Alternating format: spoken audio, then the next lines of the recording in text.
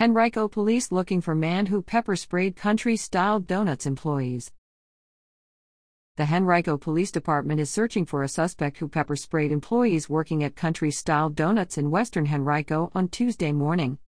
The man entered the donut shop, located on the 8900 block of West Broad Street, and began to pepper-spray employees at the business, police said.